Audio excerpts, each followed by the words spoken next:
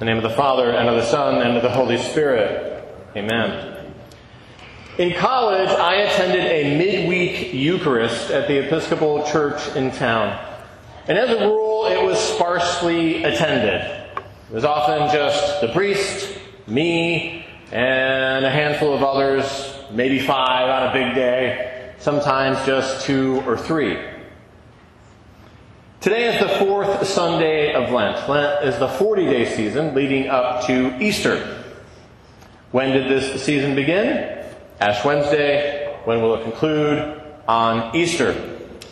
And it is a season of the church year where we are invited, to use the words of the Book of Common Prayer, to make time for self-examination, prayer, fasting, and self-denial. It's also a season for, and this is something we've been stressing at St. John's this Lent, reading and meditating on God's holy word. In today's Old Testament lesson from 1 Samuel, we encounter the prophet Samuel, directed by the Spirit to anoint Jesse's youngest son David as king of Israel. Now, in the culture of the time, all the prerogatives of any family would always go to the eldest son.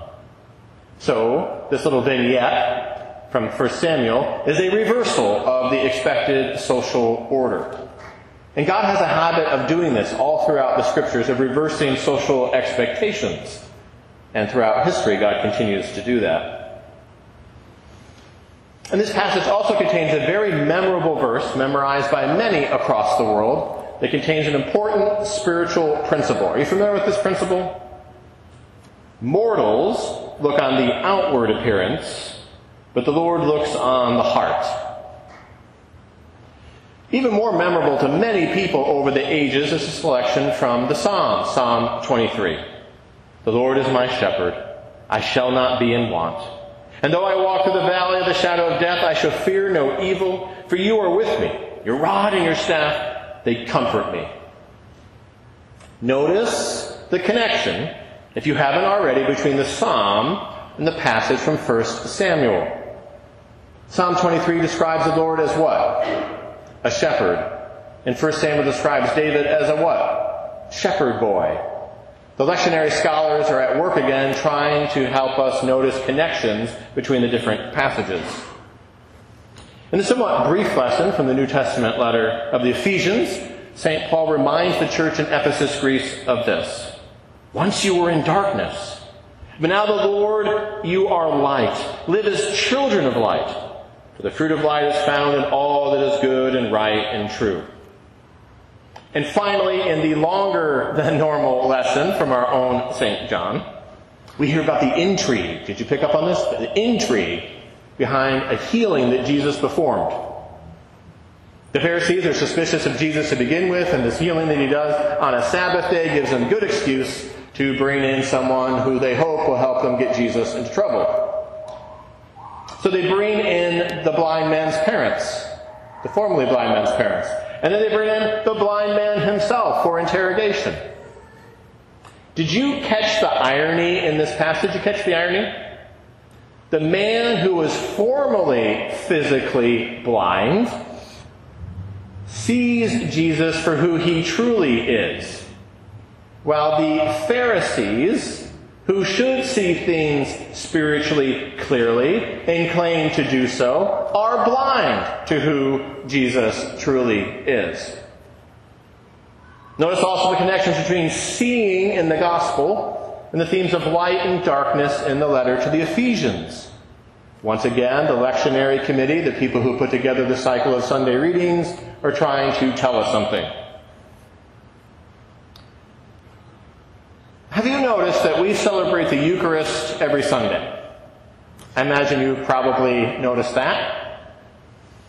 The Catechism, which is in the back of that red book, the Catechism of the Book of Common Prayer, recognizes several names for this central sacrament of the Christian faith. Quote, the Holy Eucharist is called the Lord's Supper and Holy Communion. It is also known as the Divine Liturgy, the Mass, and the Great Offering. The Holy Eucharist is also called the Lord's Supper, Holy Communion, Divine Liturgy, Mass, Great Offering. End of quote. So depending on your background, your familiarity with different kinds of Christian churches, your experience with them, some of those terms will be more familiar to you than others. Mass is not an exclusively Roman Catholic term. There are many Episcopal churches that use that term for the celebration of communion, as some people do here at St. John's. And do you know that the vast majority of Christian churches all around the world celebrate communion every week? Did you know that? Vast majority. Right now, that's what most Christians on Sunday are doing. They're in worship. They're celebrating the communion, the Mass, the Divine Liturgy, the Lord's Supper. However, there is a large minority of Christians who do not celebrate communion every week. These churches stress the pulpit over the altar. If you think that through, you make lots of connections. Those churches stress the pulpit over the altar. Now I want you to look around. So look up, look around. Look around the church here. What do you notice architecturally? What has the most central prominence? Does the pulpit have a place of prominence? Does it have a place of prominence? Well, it has a place of prominence. It's high up. And when I use the pulpit like I am during Lent, I can look down upon you. Not, morally.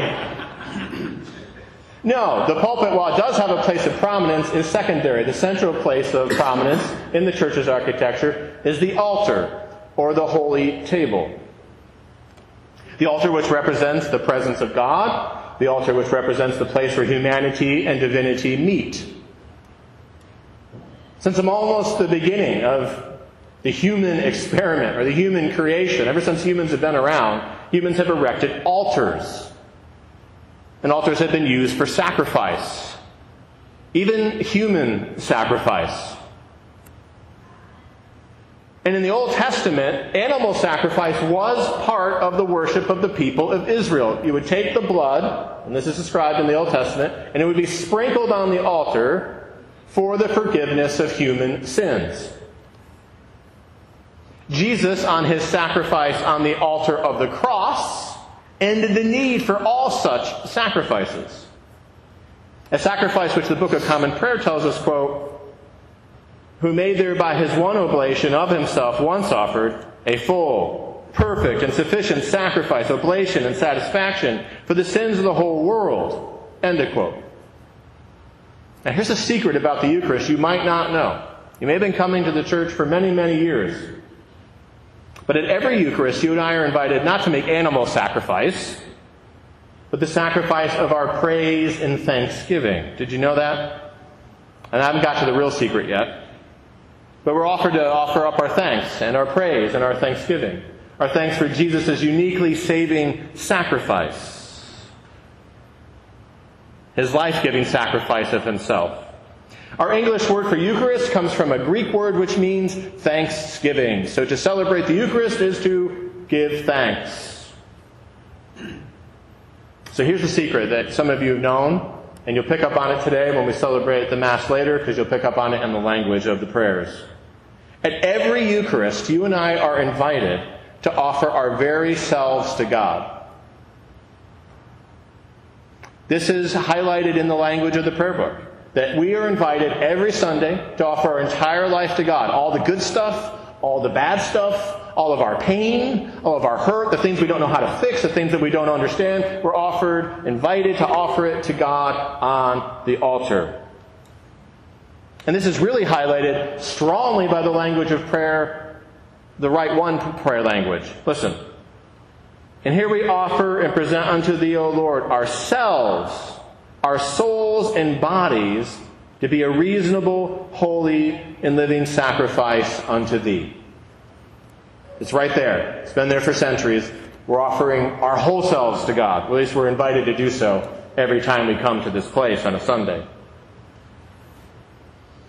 So do you know that what we do in worship, we're invited to do every day? A disciple, a serious Christian, is a person who's striving to offer themselves and everything in their life, good and bad, to God. A disciple is a person who strives to give thanks, to be a person who is known for giving thanks, be a person of gratitude. Are you that kind of human being? you that kind of disciple? Am I? The Eucharist is a profound mystery. It is a central act of our worship. It is something you and I cannot do on our own. We can only celebrate this great sacrament together. This is a flashing red light reminder of a most crucial spiritual principle. Whether you're 5, 55, 95, whatever your age, this is a crucial spiritual principle. I often forget it. Our society forgets it. Maybe you've forgotten it. Here it is. You cannot live the Christian life on your own. But you can only live the fullness of life. You can only see things spiritually clearly in life by living in community with others. The power of the Eucharist, the mystery of the Eucharist, the presence of Jesus in the Eucharist is effective every time we celebrate this great sacrament. Whether there's just 2 or 3 people gathered together in Jesus' name on a little Wednesday service, or whether there are hundreds of people gathered together in Jesus' name at a great cathedral on a Sunday. So lift up your hearts, give thanks, offer your life to God. Whatever is hurting you today, whatever you're afraid of today, whatever you're grateful for today, lift that up when you come to the altar to receive. Give yourself to God. In the name of the Father, and of the Son, and of the Holy Spirit.